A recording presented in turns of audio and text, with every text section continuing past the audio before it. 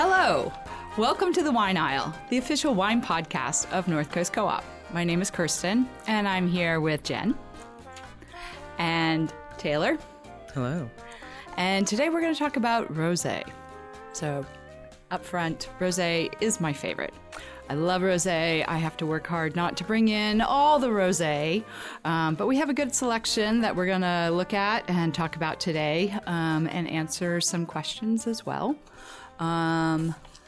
So let's start out with the question I get asked the most, which is, I don't want any sweet rosé. Nowadays, I don't ever taste any sweet rosé. I mean, I'm sure back in the 70s when rosé first made an appearance on the American market, there was a lot of sweet rosé. But it's not here anymore. Do you recall, Jen, when we had sweet rosé? Well, there's a difference between sweet and fruity. And I think that most people probably like somewhere in between, you know? Right. Because there is very, very, very dry rosé. Oh, right. Austere dry rosé. So there's an entire gradient of rosé. So there's somebody out there for everybody. Yeah. But definitely, the white Zin is probably what they're talking about. And there's still a market for that. Right. That's true. There definitely is. Although anyone who makes rosé these days, I've noticed they practically avoid using Zinfandel. Mm-hmm. Yeah, there's I think I've tasted one bottle once with you in the past 4 years that was Zinfandel, but almost everything is not. They're probably trying to separate themselves from They white are, Zinfandel. right? Yeah. And I'm not sure. White Zinfandel, it is fruity. It is definitely a little bit of sweetness, and I think they let that sing through because they know who's looking for that. Yeah. Yeah. But the hallmark of rosé really, I think it's fair to say, is French rosé. Absolutely. Yeah, the French produce the most rosé. 30% of the rosé in the entire world is grown by the French, and everybody produces rosé. Yes, now they do. Yeah, now they do. And everyone keeps saying rosé is having its moment, its moment. Yeah. I think people have been telling me that for 10 years now. I think it's just it's here to stay. What was it? A couple years ago, the phrase was coined, rosé all day. Rosé all day. Yep. Goes with everything, food-wise. Right. It always is appropriate. There's no reason not to just, if you're in a lurch, you're not sure where to go start with rosé. Yeah. Which is so interesting because I always tell people if you're doing any kind of spicy food, it used to be like Thai or Asian food. The only thing you could pair with it was Riesling. And not everybody wants to drink Riesling. But rosés for sure. And we have in front of us 10 different bottles that I've brought up off the floor that are in both stores. And it kind of shows you the range of what we have. And I think we're going to delve into talking about them a little bit. Several of them are ones that come from the various books that I buy from you. And I think it does give us a pretty good range. Nice. Yeah, I'm seeing like Spanish, Italian, French. Sparkling. Here in California. California. Mm-hmm. Yep. We've got a couple locals in there as well. Before we jump into talking about each of these bottles, though, why don't we talk about how we make rosé? So you have what's called skin contact, which means traditional winemaking. Right. Yeah. You're just leaving the juice on the grapes a little bit longer, gives you darker color. Some rosés are going to be almost like a light red in terms of their color. Some are so pale, like that Mont Gravet in a clear bottle that and the Bandol rosé, they look palest salmon. They're barely even there. Sometimes they call them Von Gris because they have that gray pink. Oh, yeah. There's there's a bottle I carry every once in a while that's a gris de gris, which means gray of gray. Right. But whereas this Azul y Garnacha Rosé is pretty pink. Pretty pink orange there. And if I remember that one correctly, that's got some real serious strawberry and watermelon. Yeah. Very mouth-watering. And right next to it is the Lechuza, which is one we just brought in recently. Another Garnacha Rosata. Rosata is what the Spanish call it versus the Italians who call it Rosato. And then, of course, Rosé is the French, which most people have just picked up on. Interesting thing about this Lechuza Rosé is that it's from 2016. So it's officially 6 years old. Rosé can age. Yeah. It definitely can age, for sure. And that was a big rosé to begin with, so it wasn't like that was going to fall apart. I've had older Bandol rosés, and, it's just a different way of appreciating it when it's had a little chance to mesh and mellow out. Yeah. Well, I was surprised this Lechuza, which is only $10 on the shelf. Yeah, it's a bargain. Still got great acid. Yeah, It's still holding up really well. I was kind of shocked to find out it was a 2016 because I bought that one blind. I don't think I tasted it by the time we brought that one in. But yeah, generally rosé, you're going to drink soon. You're going to drink it early. You want to drink it fresh.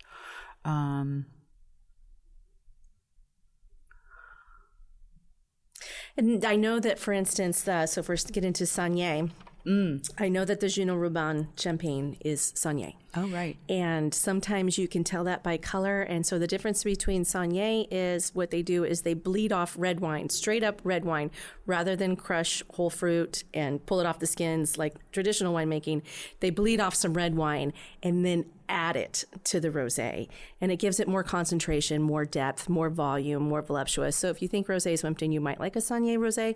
And I know that that is Saignée because I have had two different bottlings of that wine. Mm-hmm. One was the super pale salmon. Oh. And the next one was totally Saignée. vibrant pink. So they just, for whatever reason, maybe they got down to the bottom of what they were doing, or they decided to pump it up a little bit. That is something that you can do, and you can manipulate with Saignée. You can press grapes, ferment it on the skin, and then you can put it straight into the wine. Straight on juice, And not so just skin people do both. contact. Yeah. Yeah. Because the other two other sparkling rosés we have, one is the Llopart, which is from Spain, and that one's definitely not Saignée because it's a very, very light one. You barely even taste the fruit in it. And then one of my best sellers is the Paloma Rosé, the sparkling one with the sparkly foil and the cut glass bottle. So pretty. It's so pretty. And actually, I would challenge you to taste it blind. You would almost not know it's a rosé because it is so dry. They have black tasting glasses, which would be fun to have because then you can't see the wine when you're tasting it. That's a good idea. Yeah, because there are definitely whites that could Real pass challenge. as rosé, Right? or rosés that could pound as light reds. Yeah. So yeah, they do have black tasting glasses that you can't see through. Oh my gosh, I like that. I love the that. Pizzolato, like I've actually noticed that one change color. Like there was a batch that we got that was lighter, and then the second batch that we got was a little bit more- darker. Yeah. Yeah. Interesting. Yeah. Could be a different part of the tank. Who knows? Yeah. Right. Yeah.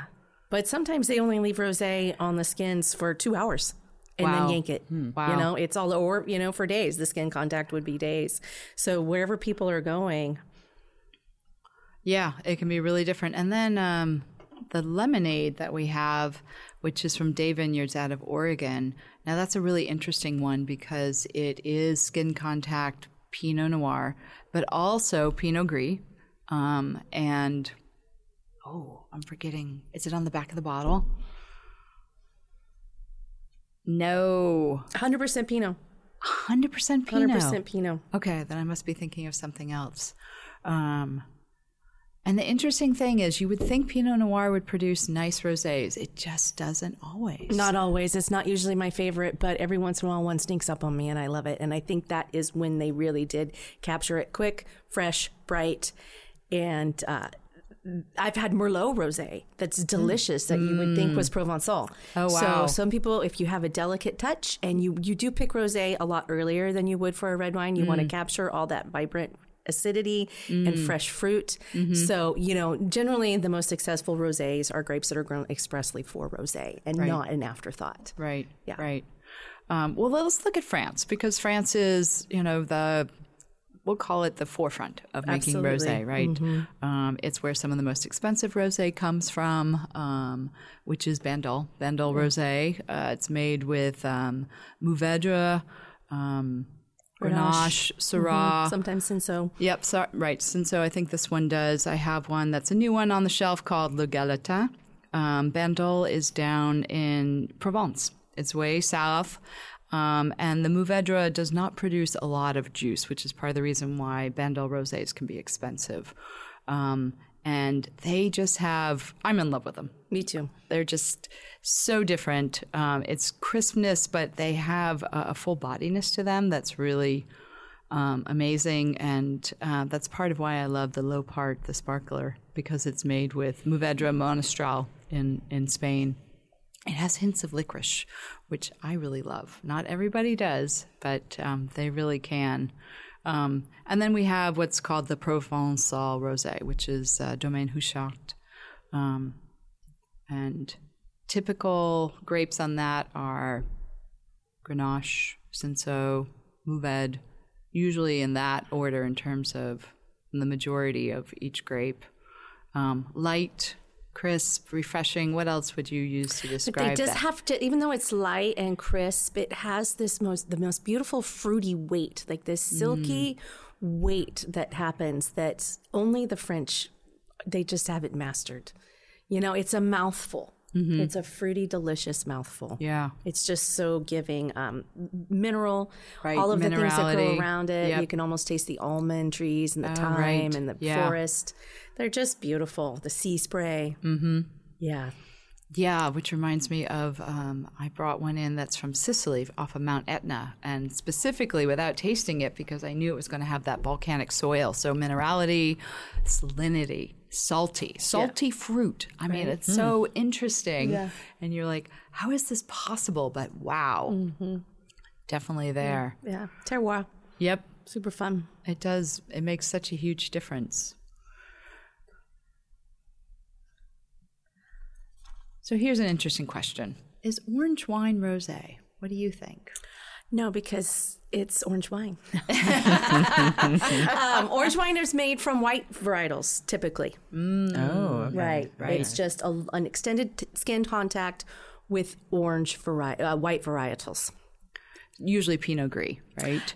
All sorts of things, you know. It sort of generally is an old school thing. It's historic. I mean, they've been doing it in the nation of Georgia for thousands of years, and it sort of started out a way because if you leave the wine on contact with the skin, then it gets the phenols, it gets the tannins, it gets the pigments, and it lasts, it ages, it will hold up.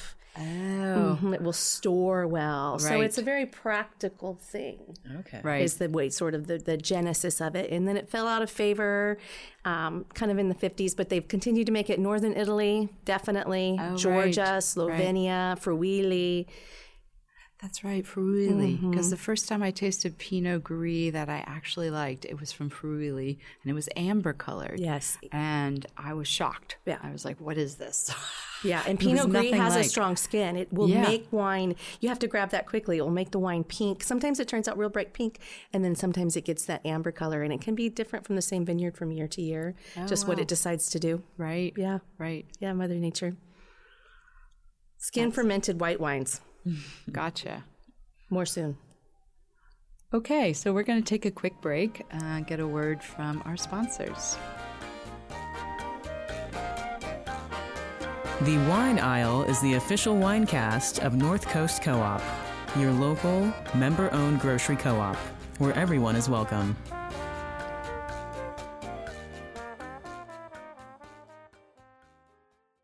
And we're back. I'm here with Taylor. Hello. And Jen. Hello. And I'm Kirsten. And we're back on the wine aisle talking about rosé. So during the break, we were talking a little bit about orange wine and how this has definitely been seeing a resurgence. I think it was a couple of years ago that somebody came up to me and said, do you have any orange wine? And I was really embarrassed and drew a complete blank. And I probably asked you, Jen. And I said, what is orange wine? So, it is making a comeback. We do have 2 bottles on the shelf right now. One is called Envelope. And in fact, they're both made by the same producers out of Long Island, New York. Right? Yeah. So cool. Right. The white, as it calls itself, which is an orange wine, is from 2014. Yeah. Yep. 2014. Going strong. And it is Chardonnay, Pinot Gris, and Muscat. And yeah, bronze colored, black tea. What other? Really aromatic. Very aromatic. Especially with that Muscat, just beautiful floral spice that has just had time to unfold. That wine is going strong. It is. It's delicious. And it's 8 years old, right? Which it's is kind of delicious. amazing. There are red wines that don't hold up that well. It kind of tells you how good the winemakers are. They know what they're doing. And the other orange wine that I brought in first is called Ramato. And that is, it's 100% Pinot Gris, Correct. right? Yeah, yes. Pinot Grigio, they call Pinot it. Grigio, exactly. And Ramato is the Italian word for the style of orange wine made with Pinot Grigio. And that one's not quite as old. I'm thinking it's an 18. That would be a 20. Is it a 20? Yeah, and the 21 just got released. Okay. A lot more apricot with that, Daddy. Oh, that's and right. 100% that beautiful black tea. Yes. That I just fall for. The tannins of a black tea. Right. Mm-hmm. Which is amazing. Coming from Pinot Gris, you wouldn't think it's going to have those kind of tannins, but it does. Mm-hmm. They say the ultimate food pairing for those are oily fishes. So super hip natural wine bars would have, sardines and mackerel, also escargot. Oh, yum. Rich, oily things. And tuna, the tannins salmon. The wine right? cuts right through them. And they're not a wimpy white wine, No. They're a bold wine. Right, definitely. I'm wondering how that's going to stand up to like Asian sauces or like coconut curries. I could see coconut, absolutely, as long as it wasn't too fiery. Right, I think it'd be right there. Yeah, as long as you're not like putting in multiple bird's eye chilies, you're just putting in maybe one and pulling it out. Yeah, well, and pairings of rosé in general, as I mentioned early on, I think when people are talking to me about whether it's curry or Indian food or Mexican, I think rosé is an easy choice just because the fruit counters the spiciness. But that's not necessarily where the French are going. So just think of some other... Yeah, I think it's just not fussy. When in doubt, serve rosé, and that's why it's so popular. It's just not fussy. Yeah. There's a rosé style out there for everything. Right. I've often said, this is a burger rosé. Wow. Yeah, oh, that's true. Like the Pleiades Sangiovese rosé. Right. I mean, that is a heavy-looking rosé. I had a Barbera rosé that is now... can't get it for the moment, which was definitely a heavy-looking. It almost looked like a light Pinot Noir. So those can go with, definitely, with meats if you want to go with meat. It's not just a porch pounder. Right. Even though we do love doing that. Right.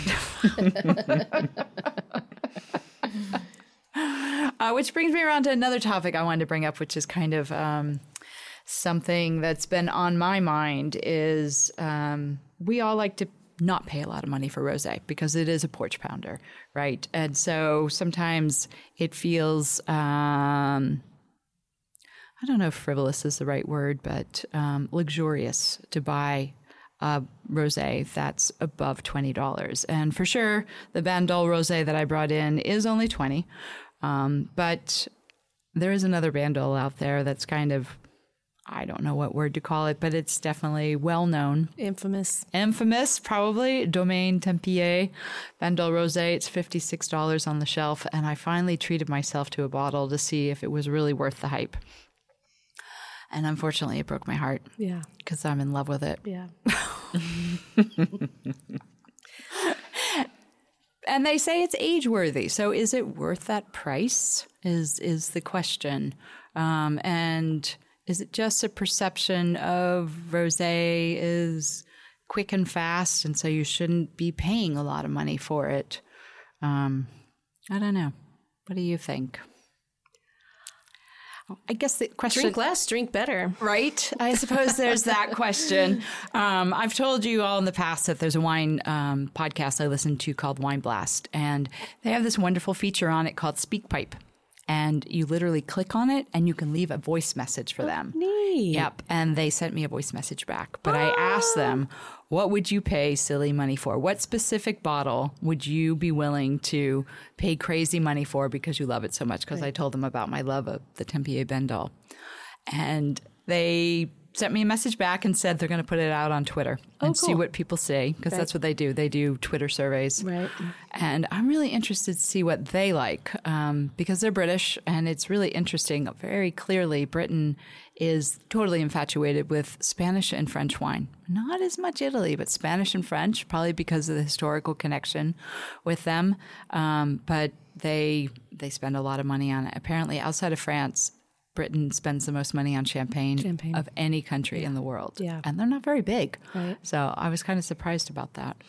My company took a poll from the staff. One of the suppliers asked us, if cost were no object, what would you be drinking? And they cracked up because it was 99%. We all said grower champagne. Really? Yeah. Wow. Yeah. Wow. So once you get spoiled, it's no going back. It's hard. I know.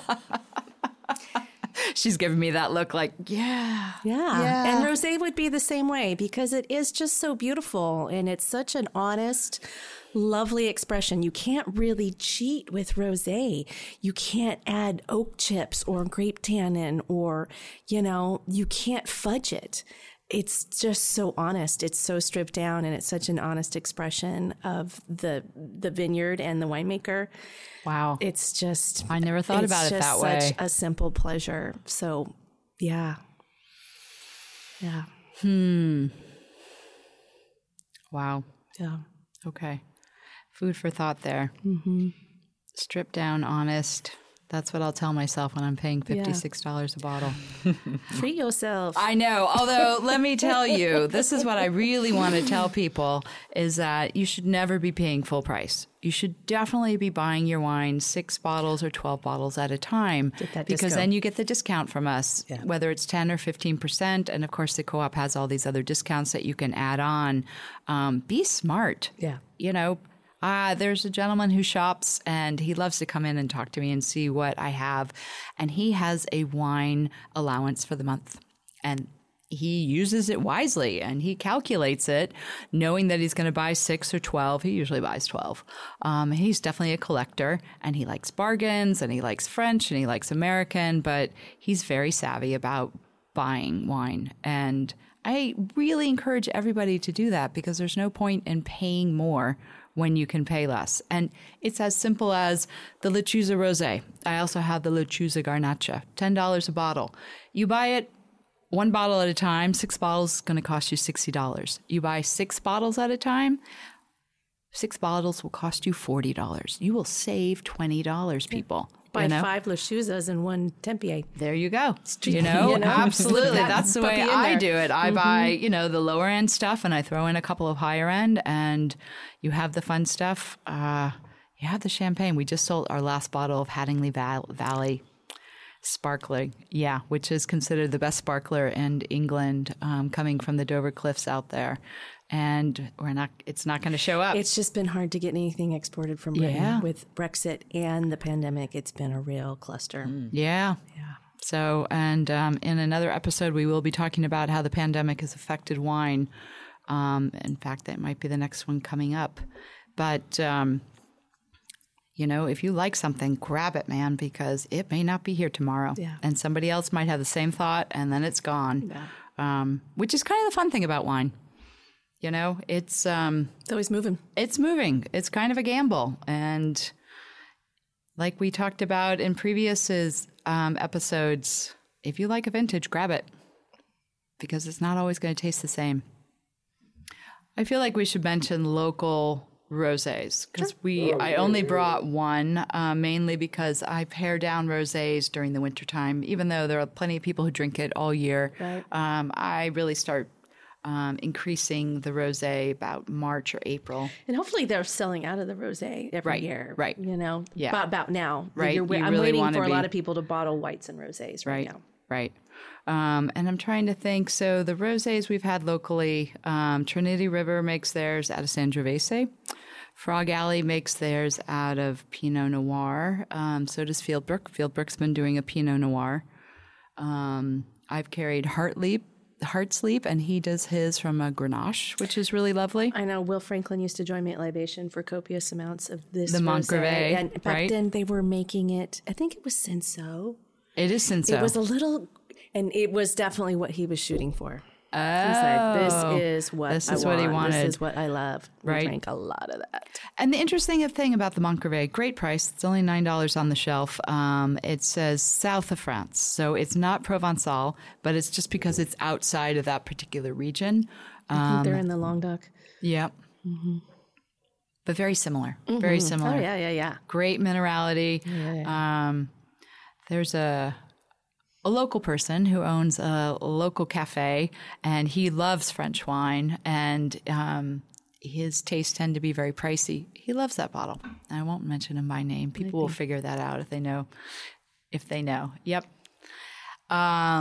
But yeah, great bottle of wine. The other one I wanted to plug, I mean, I love all of these. I do too. I really do.